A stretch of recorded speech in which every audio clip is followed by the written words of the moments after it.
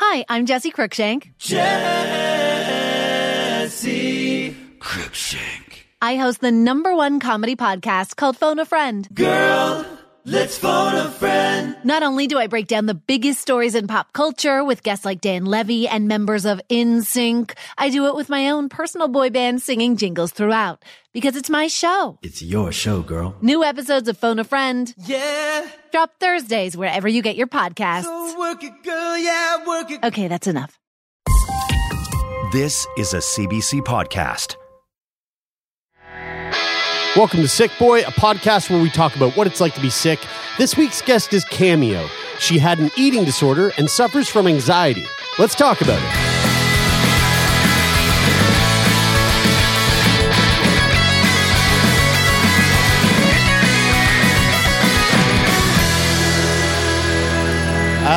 This is, guys, I think this is going to be a really fascinating conversation.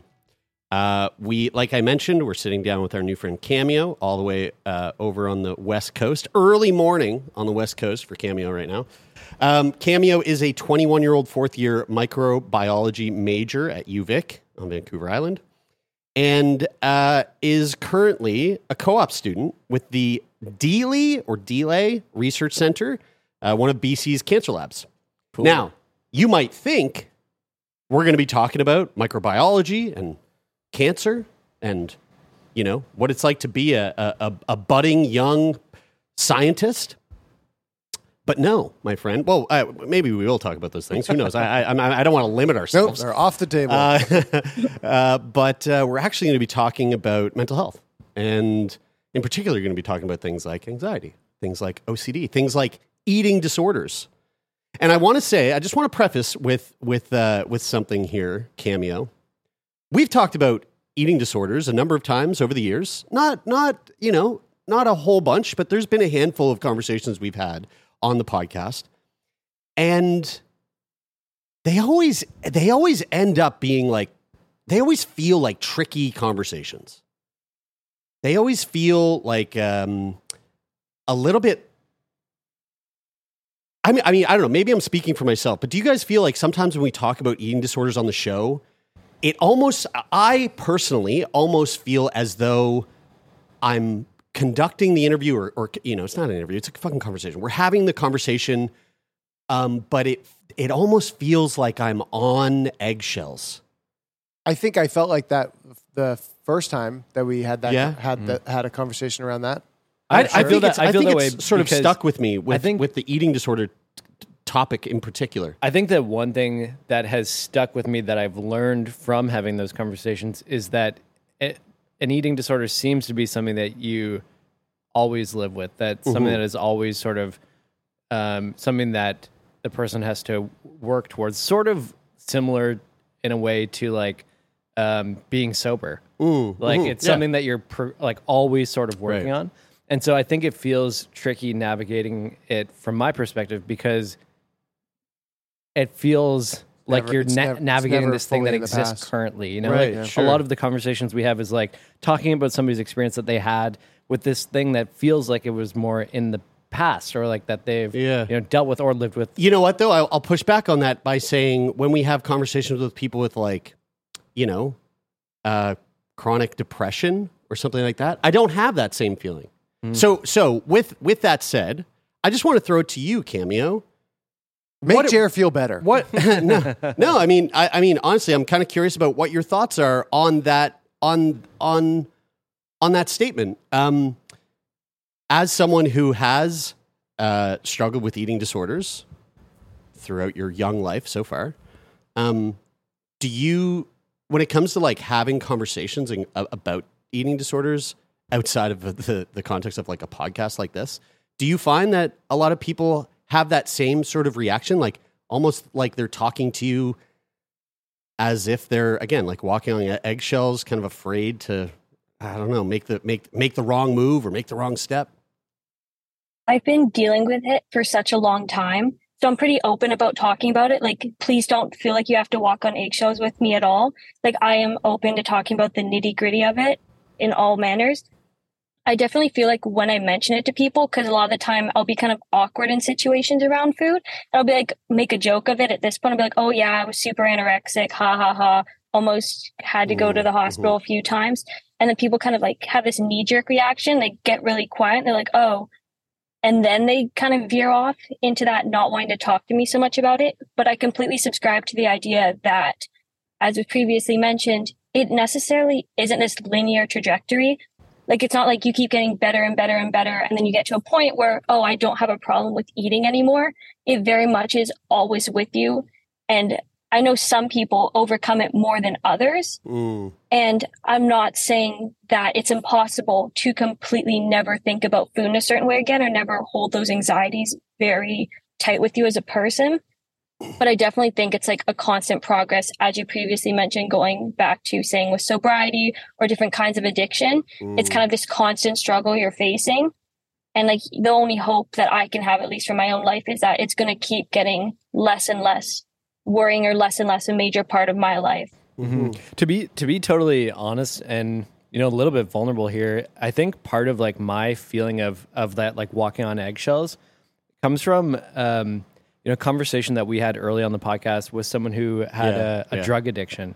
And they were talking in the podcast about like how good doing drugs felt. And I asked the question, I was like, you know, you're talking about how good that was. Like, is there not like a concern that like, you know, you might want to do them again? And this person was like, no, like it's not like that, but they're just awesome. And then, you know, lo and behold, months later, we find out that this person had a, you know, pretty significant relapse. And I know that, you know, that didn't necessarily come from like having this conversation about how they were so good, but there's a part of me, like the overthinking sort of anxious part of me, that is worried that in a conversation that I will somehow, you know, say something, or that there will be some sort of influence that can unknowingly trigger someone into, you know, like having that sort of quote unquote relapse experience. And I'm curious. I feel a similar way about about episodes where we talk about circumcision. And because every time we talk about like phimosis or circumcision, we get this giant influx of people emailing us going, hey, I listened to your podcast and afterwards I got circumcised. And now maybe that's a good thing, but maybe you just don't know the power of your influence. Yeah, exactly. Yeah.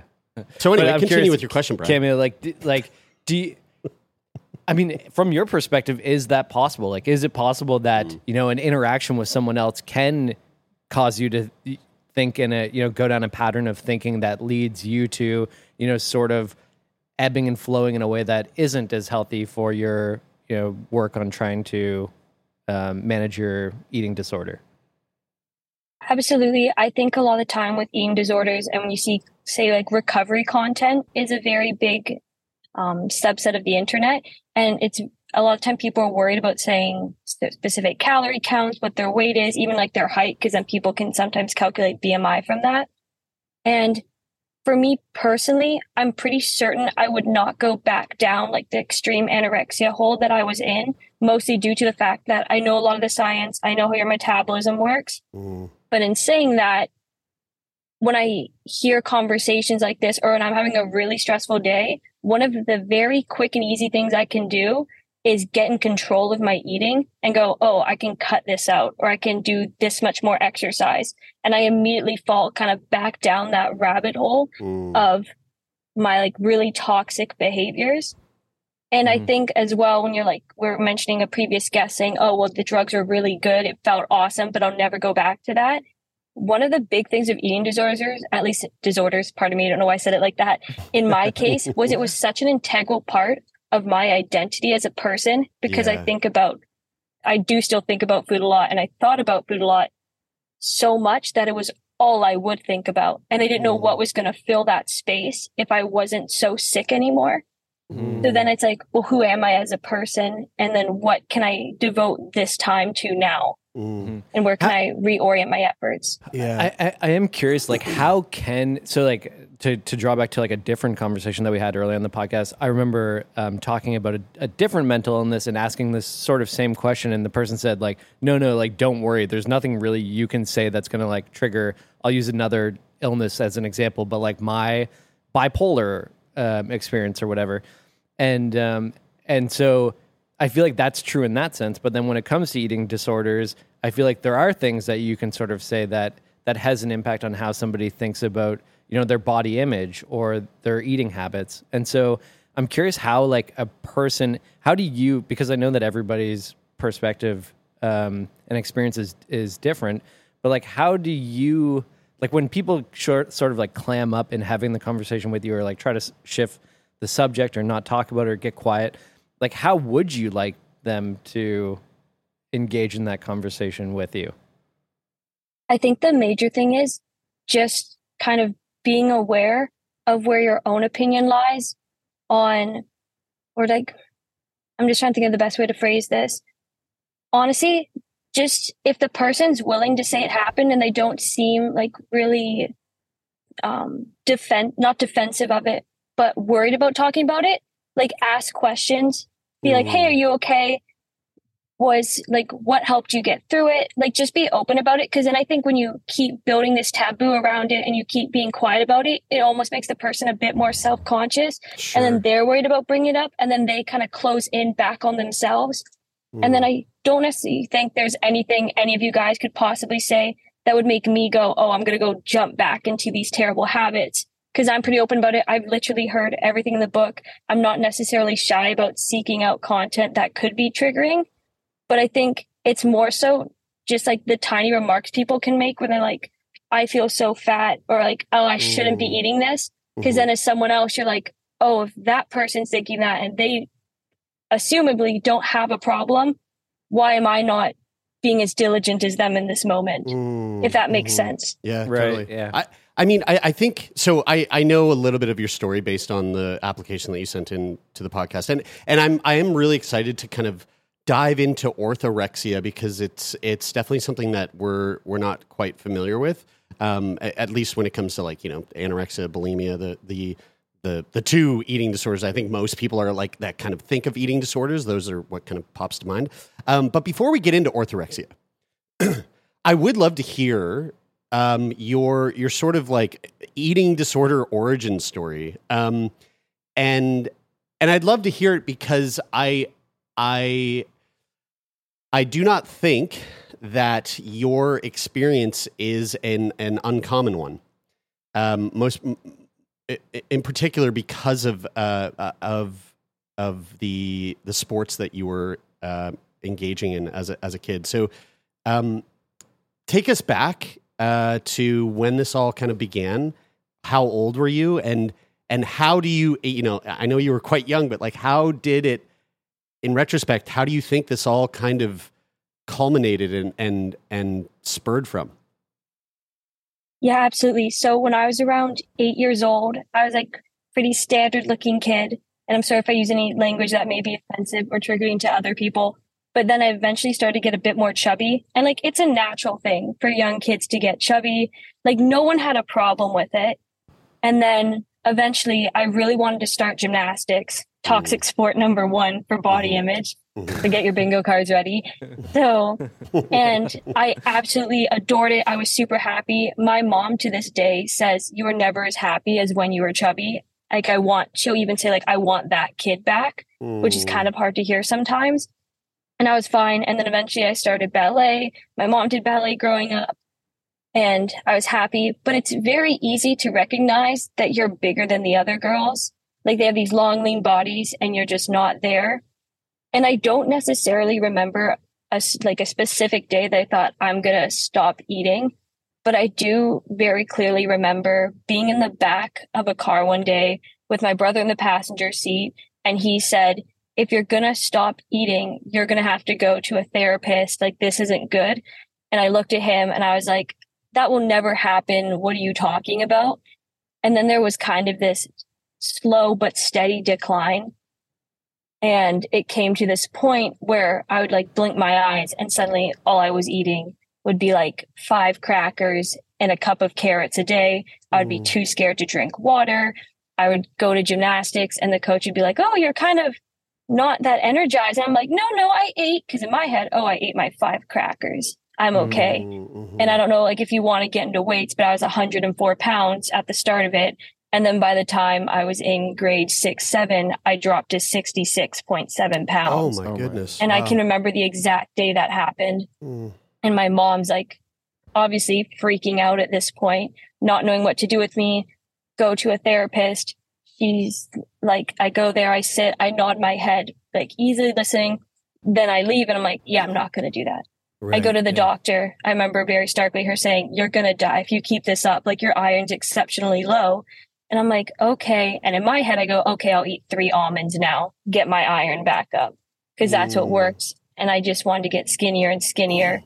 And then people at school previously would talk behind my back saying I was fat. And now they're like, oh, you look kind of like a skeleton. And then my reaction to that is, how can I get the weight down more? And then obviously you keep seeing yourself as fat or larger than other people throughout this time. What do you, Cammy? What do you think? This is a little bit of a selfish question, but I'm really curious of what you think about this. What do you think are some of the aspects of sports like gymnastics and dance that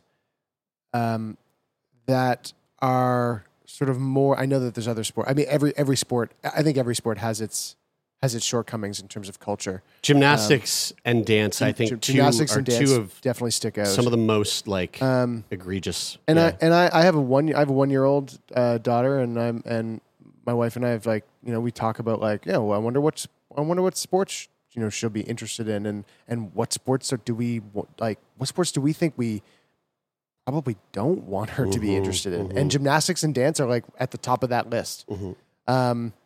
So I'm curious from your experience, what you think some of those things in those sports are that make someone like me think that. Absolutely. I think both that opinion is completely valid. I think gymnastics as a sport, I love it with all of my heart. I wish I could still do it. I got injured and moved into another sport, but I think it builds such a good foundation for other sports. And it really works all aspects of your body. It's extremely mental. But I just think it's the environment and the culture that's been built around it. And I think a lot of how you feel in the sport is your teammates. I don't like to speak ill of others. I had some absolutely terrible, toxic teammates. But previously, and a coach who just was not supportive in the slightest. And then I think it's just this idea that you have to be small, tiny, you have to be under 5 feet to be successful in the sport. And I just don't think that's true. I think now, especially, we're seeing older gymnasts. We're seeing gymnasts of slightly different body sizes be really successful in the sport. And I also think the sport's getting kind of a revamp with all the scandals that are coming out with Larry Nassar and all those terrible, terrible sexual assault cases. And it's really making people question and reevaluate the sport and goes, how can we actually fix the system from the bottom up? And I can only hope that's going to happen because I do think it's a phenomenal sport. Everyone loves watching it when the Olympics come every 4 years. I think with dance too, you especially see the same tiny body, tiny build. And we just have to be more accepting of other people and realize that there's not one way to be successful in sports such as those. Yeah, I mean, my partner, she was seriously competitive gymnast growing up, and we've had countless conversations about the culture when she was a part of it, and just how toxic it has been, and it's such a bummer because, like you said, it's a phenomenal sport. I mean, and it's injuries aside, it's amazing for the human body. I mean, when you go to see Cirque du Soleil, a show that I have seen multiple times, and almost every single time I have been brought to tears from the simple act of what the human body is capable of. They're all gymnasts. I mean, they're not all gymnasts, but 90% of them they come from gymnastics. I feel the same way about trick shots.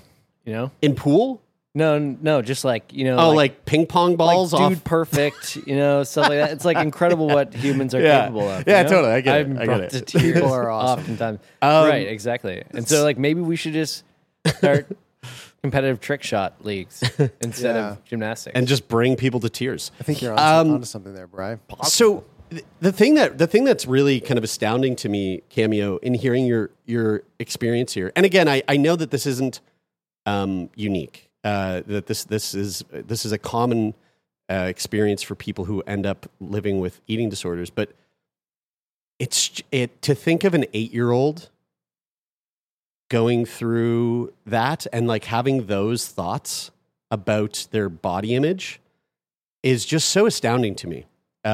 It's not ever good. No. But when you dip below a certain age and think about kids below a certain age having those thoughts and feelings, it's really like it makes me like almost emotional. Like it's just I'm so sorry that you struggled and had to go through that. I wanted to ask about the moment in the car when your brother said that to you. Like obviously you mentioned the weight that you were at and then what you dropped down to, and obviously that's a massive change, and so your family is observing this happen. Like what? I'm curious what that experience was like for you to hear your family say that, and if that changed the way that you thought about your situation at all. Absolutely. I think I never realized until I got through the worst of it, how hard it was on my family. It's just my mom, my brother, and I. And my mom as well to this day would be like, I had to go through anorexia. Like, it's not a singular experience that I went through by myself. Like, obviously in the moment, I see it as like, I'm going through these hardships. I'm struggling with this, but it's really hard for everyone around you when you can't go to a restaurant. You have a full out panic attack at the idea of eating something different.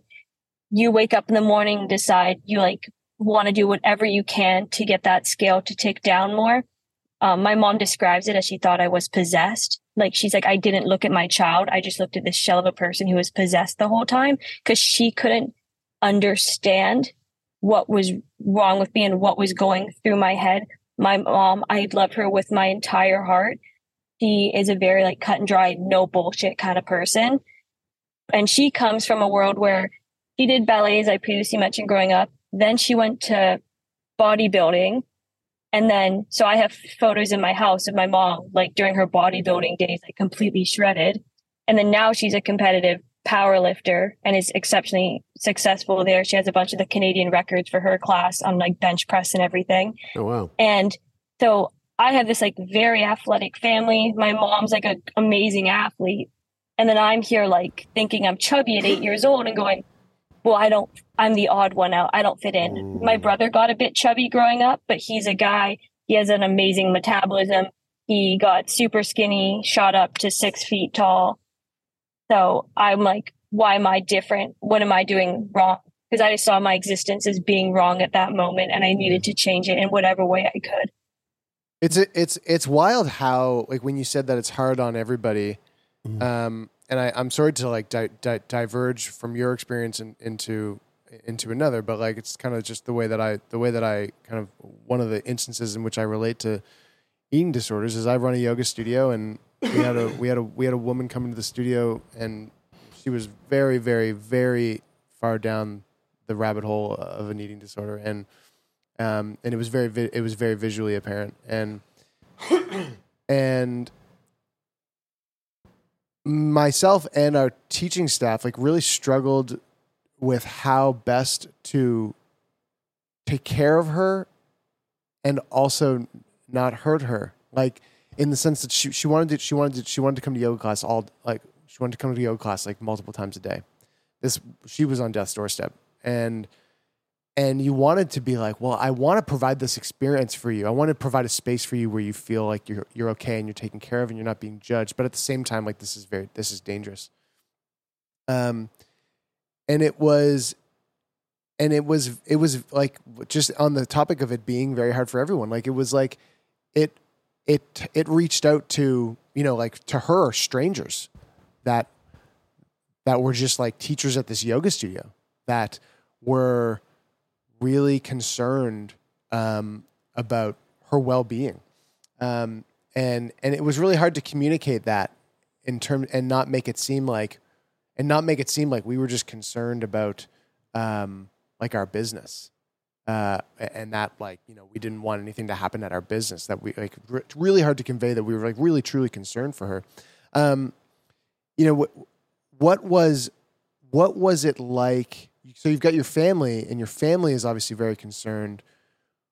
What was the experience like in how you perceived, like, teachers and coaches and, like, those people that they're still an important role in your life. They still play a role in your life, but they're like more on the peripheral than your immediate family. Like, what was that reaction? From gymnastics, I never had a single coach bat an eye at it. No one mentioned anything. Wow. That went completely unnoticed. I had one school teacher who my mom went to because I was like nearly fainting during math tests and be like, my kid is anorexic, like she's not doing well. And the teacher kind of knew she had previously taught my brother. She knew me fairly well. So my mom had like a long conversation with her, and that teacher mostly got it because she was a gymnast previously. So she kind of picked up on it. But as from sports, no one even noticed, or at least if they did notice, they never said anything. Maybe they thought it was for the best. Like, oh, this kid lost some weight. I don't necessarily want to put those negative ideas in their head or like make them think like poor judgment on their part. But it was never a cause for concern, at least in the sports world for me. And it's rampant in sport. It's like in any sport where being smaller is perceived as advantageous. Like even in cycling and pro cycling. But even the inverse of that, even the insanely rampant. Even bigger. It's like totally. Yeah. It goes both ways. I mean, there's the side of like, well, I'm too small. I got to get bigger. To move my weight around on the rink or whatever it is, and that also comes with a host full of eating disorders that are the opposite of where Cameo found herself. Cameo, I am curious about like. This is about 13 years ago when this all started, and I know that you are currently are not struggling with anorexia. So, at what point in that journey did things start to turn around, and what was the catalyst for that? Truly, it was my mom screaming at me. Like, there's no easy way to put it. She's a terrifying person. I've had people describe my mom as scarier than Satan, which isn't untrue. But she was like, you need to eat, like, you need to cut this out. And she would sit at a table with me and tell me, like, you will finish this. We are not moving. And I remember her saying, like, once she had made me eat a banana, and she was like, you almost looked relieved when I forced you to eat that. And it was just, I don't want to say the therapy didn't help, but for the most part, it was just my mom, like, not holding my hand and honestly just like pushing me through it, sitting me down, saying, you need to eat this every single day until I got up to a higher caloric intake. And then eventually I was in around, I remember when I was entering grade 8, it was like, okay, I'm still like fairly underweight, but I eat my set amount of food every single day so that I'm not on death's doorstep at this point. It sounds like you have a really, like, I don't know what word to use to describe it, but sort of confusing relationship with your mom in a way, because I guess I'll ask you a question about it, and this is probably one of the challenging things to talk about, but like having that sort of person in your life when you're younger who has like, photos of bodybuilding and all of these things and on the wall in your house, and you're seeing this, and then also being, like a as you described, like a really terrifying person in a lot of ways, but also being this person who, is loving you in the way that they best can and helping you to try to push through this thing that you're really afraid of. What, like, can you describe or talk a little bit more about what your relationship with your mom is like and what that has meant through your sort of dealing with your eating disorder? Yeah, absolutely. So just like to preface, I'm like eternally grateful for my relationship with my mom. I say she's a terrifying person. She expects a lot. She expects my brother and I to live up to our potential and to just be the best people we can. Like, you're not going to get away with anything less than the best. And it's not pressure from her, because she knows we put enough pressure on ourselves to keep pushing ourselves forward into doing better things. And she's very black and white, cut and dry. She's like the hardest working person I know. She goes into work 6 days a week, 12 hours a day. The one day she has off, she's at home, and I live on a farm. So there's never a shortage of work. That's just nonstop work on Sundays. Mm-hmm. And there were a lot of times when we were like actively just screaming at each other during my anorexia. And that was really hard, because from my perspective, I remember crying into a pillow being like, why does she hate me so much? Why does she want to kill me? Because in my head, it wasn't the anorexia that was killing me. It was putting nutritional food in my body that was doing the killing. Because I saw every time that number went up, that was like the death of another part of me as a person. And then as I got older, and I think it's been kind of healthy for my mom in a way, my older brother moved out to his master's, and I started doing a lot of his responsibilities on the farm. And it just became my mom and I. We have all these animals, and we have to work as a team because there's no other way of getting everything done. And it has caused some like tense times, but for the most part, now we're like pretty locked in. And my mom has been through so much with me throughout the years with mental health and everything. I would say the hardest part of it's been sometimes she doesn't understand it, because for anorexia, it was like, just eat. When I came one day after a lab practical exam on a gram stain in micro 200, crying. I'm like, Mom, I had a panic attack. I couldn't get over it. And she said, well, I just wouldn't have done that. I've gotten over it and wouldn't have cried. And hearing that, I'm like, I can't just stop that response, like the panic attack. And I felt really hurt by that. But I think through the years, she's come to understand that more, and it's helped to build a better relationship between the two of us. And overall, I could not ask for a better mom in the entire world. I can appreciate the situation, which is why I also am asked about it, because I think my parents got divorced when I was 15, and I lived with just my mom for a number of years after that. And to see how hard my mom had to work in situations just to put food on the table and take care of my brother and I. And sometimes I wondered if she resented how hard she had to work to be able to sort of keep our family afloat. And, oftentimes felt she felt like I wasn't appreciative enough of all of the things that she was doing. But in reality, it was also hard for me too. And, my therapist says something that's really interesting, that I feel has been a big theme through my therapy, is that things don't have to be black and white from my perspective. It doesn't have to be my mom did this, but she was also, working hard. So it's okay that she did it because she did this. It's like the and instead of the but, where these things can both be true. Sometimes I wish my mom was more understanding in situations and would just say, hey, that's really hard. I just want you to know that I love you. And I wish that was true. But, it doesn't mean that just because, she does these other things good, then that's... You said a but. That's okay. You said but. Yeah, no, Shouldn't have said but. I was trying not to say but. Should not have done that. But I feel like we have similar experience in that sense. I don't know. Does that resonate with you at all? Yeah, it resonates in the fact that when my mom says she's proud of me, or when she gives me a hug, when she doesn't sometimes my mom walked behind me and I flinch. And she's like, what did I ever do to you? And I'm like, do you want me to draw up my childhood trauma?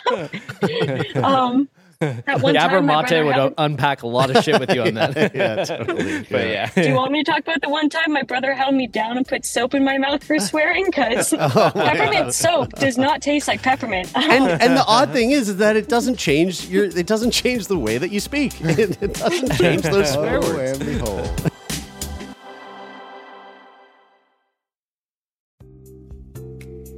Are you tired of hearing the same old wellness advice? It's time to dig deeper and listen to America Dissected from Crooked Media, the podcast that's cutting into the science, culture, and policy that shapes our health. From doctors fighting for their rights to the surprising truths about sunscreen, America Dissected dives deep into the state of health.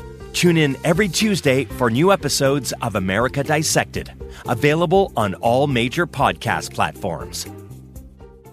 We were spending a lot of time talking about like how, the people around you are affected. And I really just wanted to acknowledge the fact that like what you were going through and still go through to some extent is really hard. And that sucks.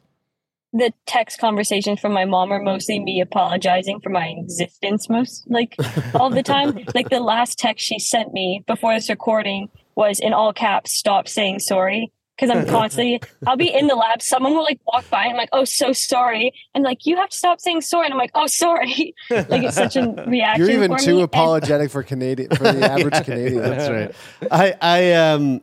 I'd love to hear about, walk us through orthorexia. Give us like a sort of overview on what it is. And I guess, I don't know, maybe I'm drawing conclusions just based off what you've said so far, but like, I feel like I kind of understand maybe perhaps why that was the sort of next, evolution of your eating disorder based on what you've told us so far. But just give us a sort of rundown on what is orthorexia and how does that play a role how had it played a role in your life and how does it play a role in your life now? Absolutely. So I'm sorry to anyone who like knows the textbook definition out there of orthorexia, but for the most part, it's a very restricted eating regimen, typically hyper focusing on healthy foods with very limited ingredients, or only eating specific food groups. So for me, it's very much the healthy eating. I eat the exact same thing every day. I could tell you every calorie, every thing I put in my body for like the past 5 years. And I will not obscure from or go into it. I won't eat anything that I don't know the exact ingredient list on, that I don't know the exact nutritional content, or that's just like not my normal foods, because it will send me into a panic attack. I can eat a few more like frozen berries than I normally do. And in my head, I'm like, you have to make up for that. Like you went off the path. You have to do like another 1,000 steps. Like I very much have those anorexic anxieties ingrained in my head and how I think and my thought processes. And it is really hard. And as you asked, Jeremy, how does it play a role in your life? How does it still play a role in my life? I think it just really sucks the joy out of a lot in my life. Yeah. Most of what I eat, I very much focus on like healthy, high protein foods because I do a lot of weightlifting and sports. So I'm like, what can I do to optimize my performance there? And that's high protein for me. And I am terrible in social interactions with food. I just won't eat. I won't eat anything the entire day. And then I'll get home and I'll eat like all my calories for the day because I have all my specific foods at home. If I go somewhere and I don't have my food, I am in an absolute panic the entire time. Mm-hmm. Is that something that so obviously you're very you're very tuned into how you feel about it. Mm-hmm. Is that something that has that is like you actively work on? And like you obviously you've mentioned it has several negative impacts. Like, is that something that is worked on, that you work on in therapy, that you're, trying to, that you are trying to ameliorate, like over time? I wish I could say yes and be like, yes, I'm working on it. Like it's getting better. In all honesty, I'm not really working on it. It's more of, I have it so dialed in at this point, and I keep saying, I'm going to do the thing where you like reverse diet, you bring up your metabolism, you eat like 50 more calories a week, because I completely obliterated my metabolism with anorexia, because when you lose weight, your metabolism shifts down, and I want to be able to eat like 2,200 or more calories a day and not put on any weight, because I'm still terrified of my weight going up. But because I'm in this space where like I eat my exact same thing every day, I just kind of don't see other foods as existing or even being options to me. Like the other day, Right. we had a representative come in the lab for a meet and greet to show the new products, and they brought pizza. And everyone's like, oh, don't you want pizza? And to me, it's like, well, no, I'm not going to eat pizza. Like, it's not even a decision not to. It's just not there in the first place. Right, right. Yeah, I mean, like, I hope what I'm about to say isn't something that is viewed as like insensitive or like is just not the right thing to say. And if it is, I apologize ahead of time. But this is, I'm just kind of, again, it could, because I wasn't really familiar with orthorexia. And I'm just having this thought, but it seems like with where you found yourself with anorexia, you're kind of dealing with two really sort of like evil elements of that disorder. One being the mental side of it, right? Like being told you look like you're a skeleton and thinking, well, fuck, I better lose more weight. And then the other part of it being like the biological health element of it, which is you're gonna die. Like you're so malnourished that your body will shut down if you continue. And now with the orthorexia, it seems like you've found the way to like keep your body healthy and your body alive, which is good. That's a great thing. But there's still this like mental fucking element that's the disorder is the way that it's affecting you mentally. Do you like it, to Taylor's question about, you know, are you working on trying to find ways to kind of get over that hurdle? Do you want to one day be able to look back and go, wow, that was I'm no longer struggling with the mental side of it either, or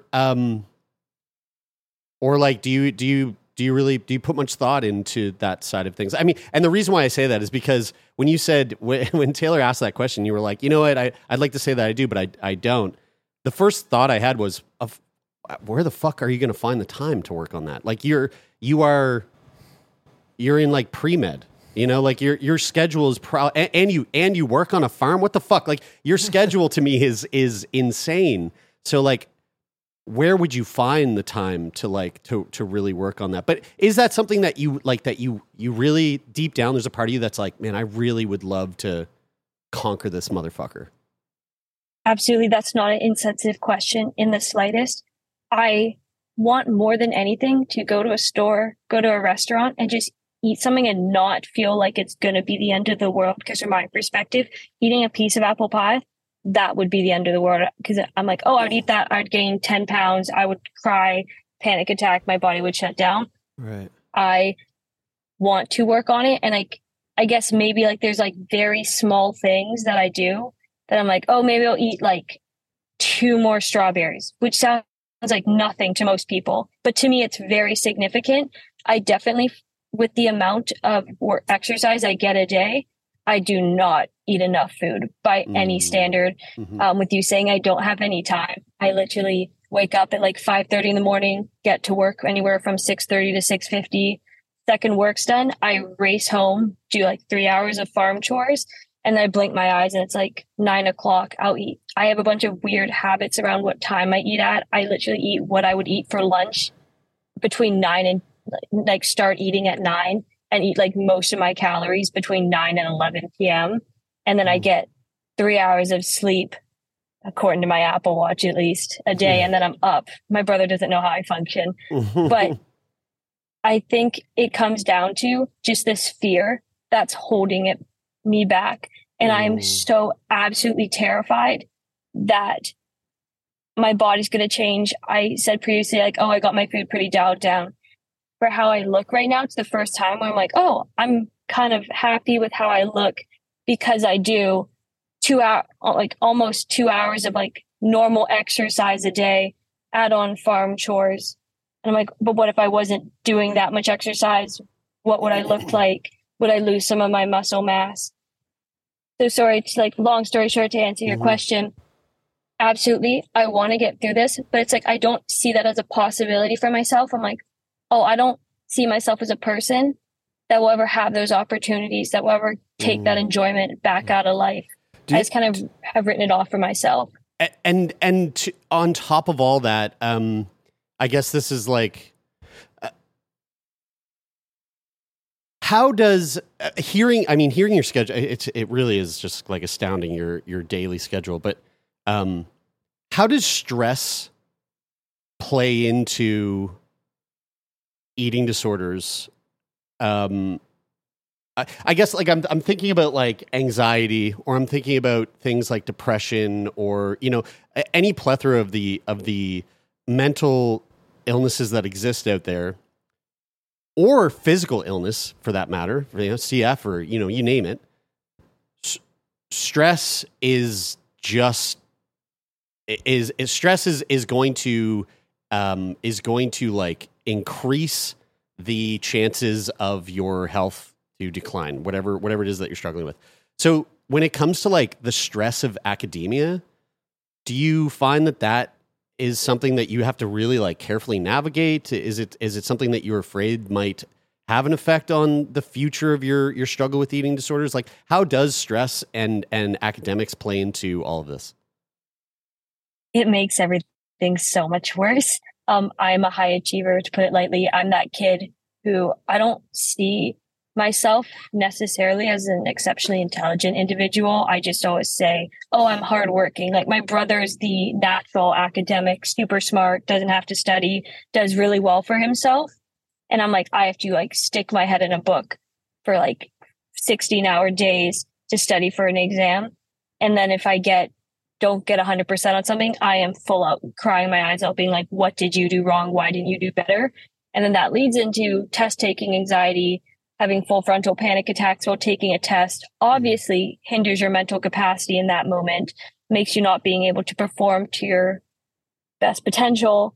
And then, as you said previously, like on this stream to wanting to become a doctor, like it is so hard because everyone's putting in the most effort possible at all times. And it's such a toxic and concentrated environment in that regard that when it gets really tough, you almost want to fall back and be like, well, the one thing I can control, if I can't control the date of the test or what's coming up, I can control my eating. I can control these factors of my life in this moment. Mm-hmm. And then you get back into that rabbit hole, those toxic tendencies, then it exacerbates the anxiety again. And it's just this terrifying cycle that you go through. Mm-hmm. I'm curious, Cameo, if I'm trying to see if I can understand this. So I'm curious if like your level of like awareness of what you would like to be able to do in terms of experiencing life, specifically around eating, is like, do you know or like believe that you could have a healthy relationship with food, quote unquote healthy relationship with food, where you don't think about this? Do you believe that, but feel like, if you eat more than what you deem to be safe right now, that the impact is just that you'll have like some sort of panic attack or anxious episode? Like, is it true that you believe that you want to like have this experience of having this quote unquote healthy relationship with food, but there's the panic attack that then prevents you from like wanting to overeat because you're going to feel anxious or sort of spiral after that? Or is it that you just feel like, you'll just never have a healthy relationship with food at all? Like, what do you believe to be true? If that makes sense. I know, absolutely does. I know it's a depressing thought, but I think if I'm being like absolutely true to myself, I just don't see it as a possibility for myself. I see myself, fingers crossed, in like years and years down the line, if I become a surgeon like I want to be, I'm just going to have this side of my life where I never take enjoyment out of going to a restaurant. I'm always going to be panicked about it, but it will be worth it because I'll be in this job that I love. I'll be a workaholic. It will be okay. I'm not afraid of hard work in any respect, but I can't see myself being happy there. And I know like, oh, you want to hear like one day I'll get through it. I'm a pretty pessimistic person, glass half empty. And I just really can't see that for myself, which I know is sad, and it's something I wish I could, or like I want to work on. and I don't necessarily know what to do about it because I've been in that like mindset of where I am right now for so many years from a young age. But once you're a rich surgeon, you know, those Michelin star restaurants are going to be calling your name, and you're going to be like, you know what? Maybe I will have some escargot, or I was going to say to fix all the injuries that they get while in the restaurant. I was just going to say steady stream of income. That's right. To be honest, I mean, obviously, I want you to answer and say, "Oh, like I believe I'll be better in the future, and I'm going to work towards this." But I appreciate the honesty in your answer more than hoping for what I want to hear. I think, but I do want to say it's interesting for me to hear this, and I understand. Like, part of me like almost projects this like image of like, you know, this like evil eating disorder as like a separate person that's part of you that's like sort of controlling you, and I think of it that way because, like, you know, as somebody who has like had moments in my life where I struggle with body image and like what I would deem to be a completely normal way. I have these like ebbs and flows in my life where, you know, I become hyper focused on what I'm eating and exercising, and like in particular, like, guys, when I was doing CrossFit, like I would only eat the exact same things every day and was like hardcore regimental about those things, but in a way that like I thought was me just being really healthy. It was super annoying for us when we were on the road. Totally. And I understand that, but I've also like to some extent, I would not deem that to be like orthorexic or an eating disorder or anything like that. But like I've had, you know, versions of myself where I'm more like that, and then versions of myself where I let that go for a little bit and care less about what I eat. And the reason why it's not a disorder is because it doesn't make me feel anxious or like cause disorder in my life thinking about that.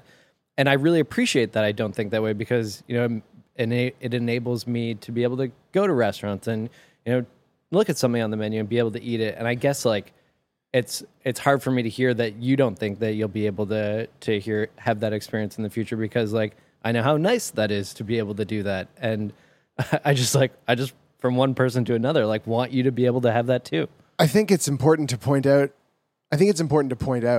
to people who are, especially if people who are listening who feel like they don't like get as much of a grasp on, like they maybe they hear the things that people go through, and like similar to what you said earlier about your like a reaction that your mom had, Cameo, and about your panic attack being like, oh, I just wouldn't be like that. Mm-hmm.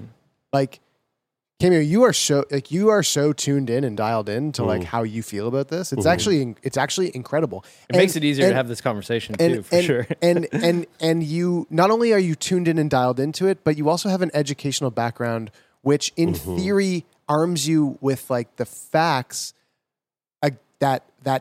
that can counteract the irrationality of the things that you think about around food, and yet you still struggle. And so like, just to like point out just like the enormity of a condition like this, and that it is really challenging, extremely challenging, even though you are who you are, sitting here before us, talking extremely intelligently and eloquently on the whole subject, and with a tremendous degree of self-awareness and an education in a field to back it up. Which is why it feels to me like there's this like evil sort of thing just like looming over you in a way that like I just want it to go away. Stop trying to shrink her, Bri. Let her live her life. Cameo, how does this I mean, I was about to ask about like, how does this affect your dating? And then as it was coming out of my mouth, I went, this fucking girl has no time to date. What am I talking about? But I mean, if you had time to date, how does your mental health affect, if at all, your ability to like find intimacy or date or, you know, whatever? First off, I think that overarching thing that you said is like looming over me. Maybe that's my soul trying to enter my body, drawing back to the redhead thing. Your red hair is a force field against your soul entering. Oh no, it's morality. Oh no, what will I do? Assuming someone. going back, sorry, Jeremy, to your question about dating, I've never had a partner. I would love to have a partner if I found someone who respected and cared for me and we had like a great relationship. But also like saying, oh, I don't see that happening in my future. It's really hard for me to see someone liking me enough. And I think it's kind of like a lot of girls will say this, or guys or anyone will say, oh, like, I don't really see myself finding a partner, someone liking me for who I am. But like, truly, I just can't envision someone wanting to put up with me. And I do like very selective use the word put up with me because I see myself as a problem. Not meaning to like quote Taylor Swift and say, it's me, hi, I'm the problem, it's me. But like, I know I come with a lot of baggage and like, it would be really hard for someone to understand this all. And I don't expect someone to meet me and suddenly understand it all. And like, it is a lot to put up with and like, to be like, no, I can't eat that. Like that stresses me out. And I think it's a lot to ask of a person. And I just can't see myself finding someone who would want to go through that with me or who would help me get over that. So like, yes, I want a partner, but at the same time, it's also something that's kind of like off the table. Like, I just don't see it. It's kind of like not in my periphery. If that makes sense. It makes sense. And as much as like, you know, not to come down on you, Brian, but like as much as I would never want to actually sit here and say like, oh, I just like, you know, I love eating at restaurants and I hope one day you get to experience that. I don't, when it comes to the dating thing, even though you might have this feeling that like you may never find someone who's willing to like put up with that or like you don't want to be a burden to somebody. You know what? There's so many fucking people out there and some of those people are shitty. Some of those people, you're right, won't have time for it. Some of those people will be so turned off by it. Some of those people will think that they're into like being able to put up with it and then very quickly will realize that they won't. But I can tell you right now, there is a fuckload of people out there that most certainly would not come into a situation of dating someone like yourself and feel as though I can't do this. There are so many people out there that are out there just waiting for you. And who knows, maybe someday in the near future, that person might come into your life. But we most certainly think that you're worthy of that. And we know that because everybody is worthy of that. Yes, that's right. And my one thing, if I was to give a piece of advice to which you can take or not, all I would say to that is,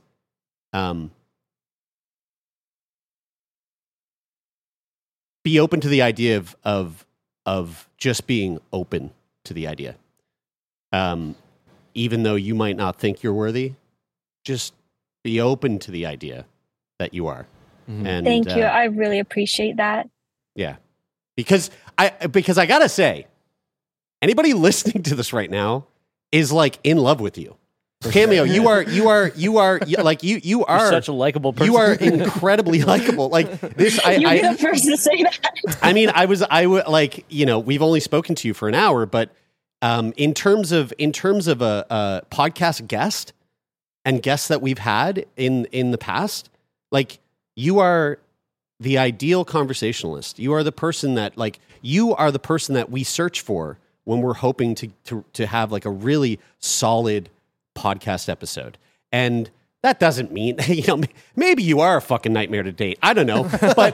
But in terms of like sitting down and having a conversation with someone and getting to know someone in a very like short condensed period of time, but also getting to know that person where like all bets are off and the fucking doors are wide open and everyone's being vulnerable, you're a pretty fucking rad person. And so I just like, I'd be doing myself a disservice if I didn't just take a second to tell you that you're fucking awesome. So, that means so much coming from you.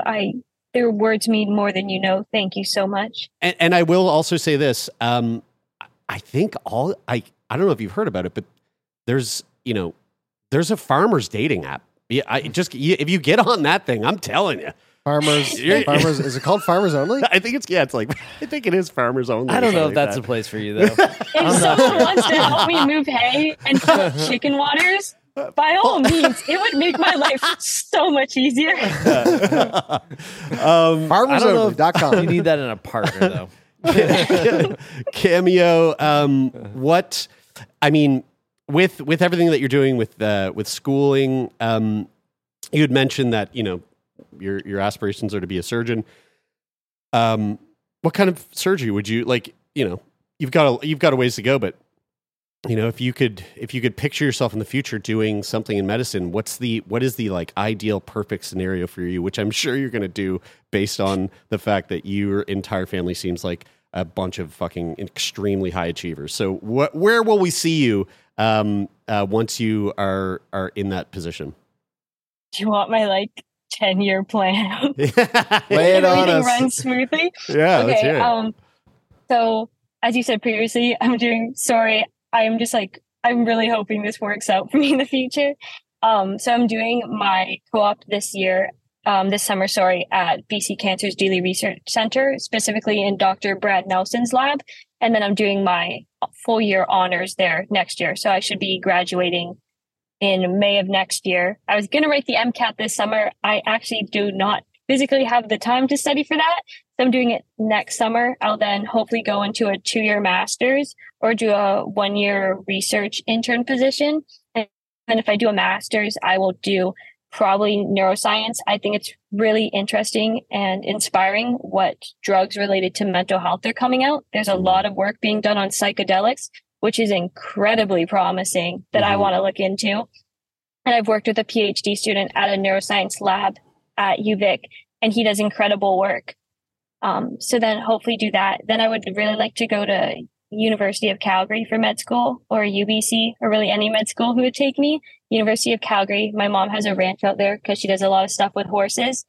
But they have an accelerated 3-year program, I believe. And I, more than anything, want to either do neurosurgery or orthopedic surgery. That really, really interests me. I know everyone's like, you're never going to have a work-life balance. You're always going to be working. I am up for it in any regard. I want to do that for my entire life. I am used to long hours. I see my mom doing long hours with her business. I am up for it. I will do whatever I can to get there because I know that's what I want to do with my life. If you know, you know. I can't wait to have you back on the podcast. I know. I was just thinking, I was like, wow, it's going to be great when she comes on and talks about the very first brain transplant that she did. And research in psychedelics. Yeah. Cameo, what would you say is the biggest thing that your struggles with eating disorders has taken away from you? I would say it's taken kind of an innocence out of my life because I'll never view food as something, or at least going back a long time to the idea that, I don't see myself as ever completely overcoming this. I just don't see myself ever getting that full enjoyment. And that's what I see that I'm losing, that this disease has taken out of my life. Just that innocence to look at something that should be yummy and should be a really enjoyable experience, and just seeing something that's the cause of all my fear. What would you say is the biggest thing that it's given you? Besides chronic insomnia, I really have to say, I think it's kind of, I don't want to say this disease brought this good thing out of my life, but I think it's given me a sense of diligence and work ethic and just focus in what I'm doing, because you have to be very regimented to eat like I do. I have not eaten out of what I normally eat in years. I've not taken a single rest day from working out, which is another problem that has a lot of injuries associated with it since I was in grade 5. But if I can apply that work ethic and that kind of regiment idealism into my schooling, then hopefully I'll get somewhere in the future and be able to accomplish that plan I lavishly laid out for you. Cameo, we really appreciate you, and we appreciate your willingness to come on here and to open up. You're a complete open book, and it's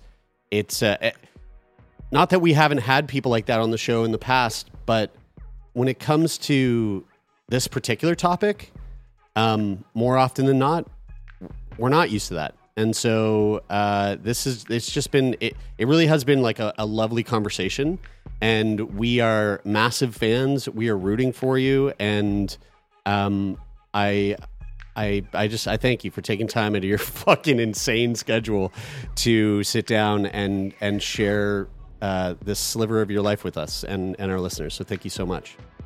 Thank you so much being here. I've listened to you guys, as I said in my 2 applications I put in since your very first day. I am so grateful for everything the 3 of you do. It means so much, and I know it means a lot to everyone who listens. And I will try and get back to you on the soundproofing box I'm in. I would love to see your color swatches if you get one and what you want to throw in it. As many details as possible. I imagine. Thank you, Cameo. Get an interior designer and everything. I was going to say, let us know how Farmers Only goes too.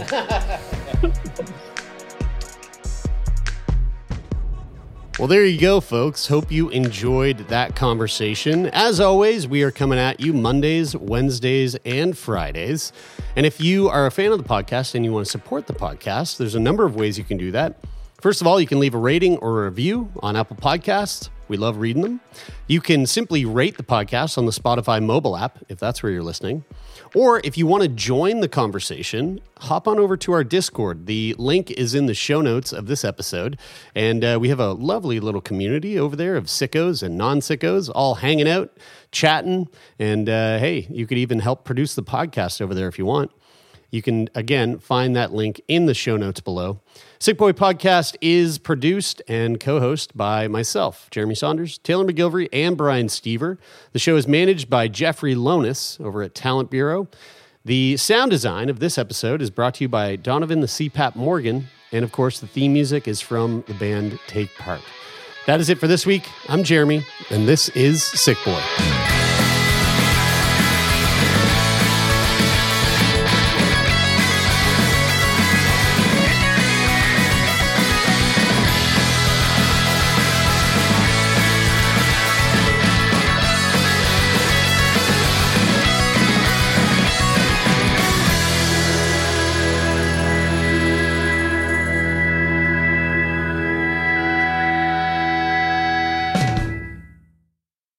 For more CBC podcasts, go to cbc.ca/podcasts.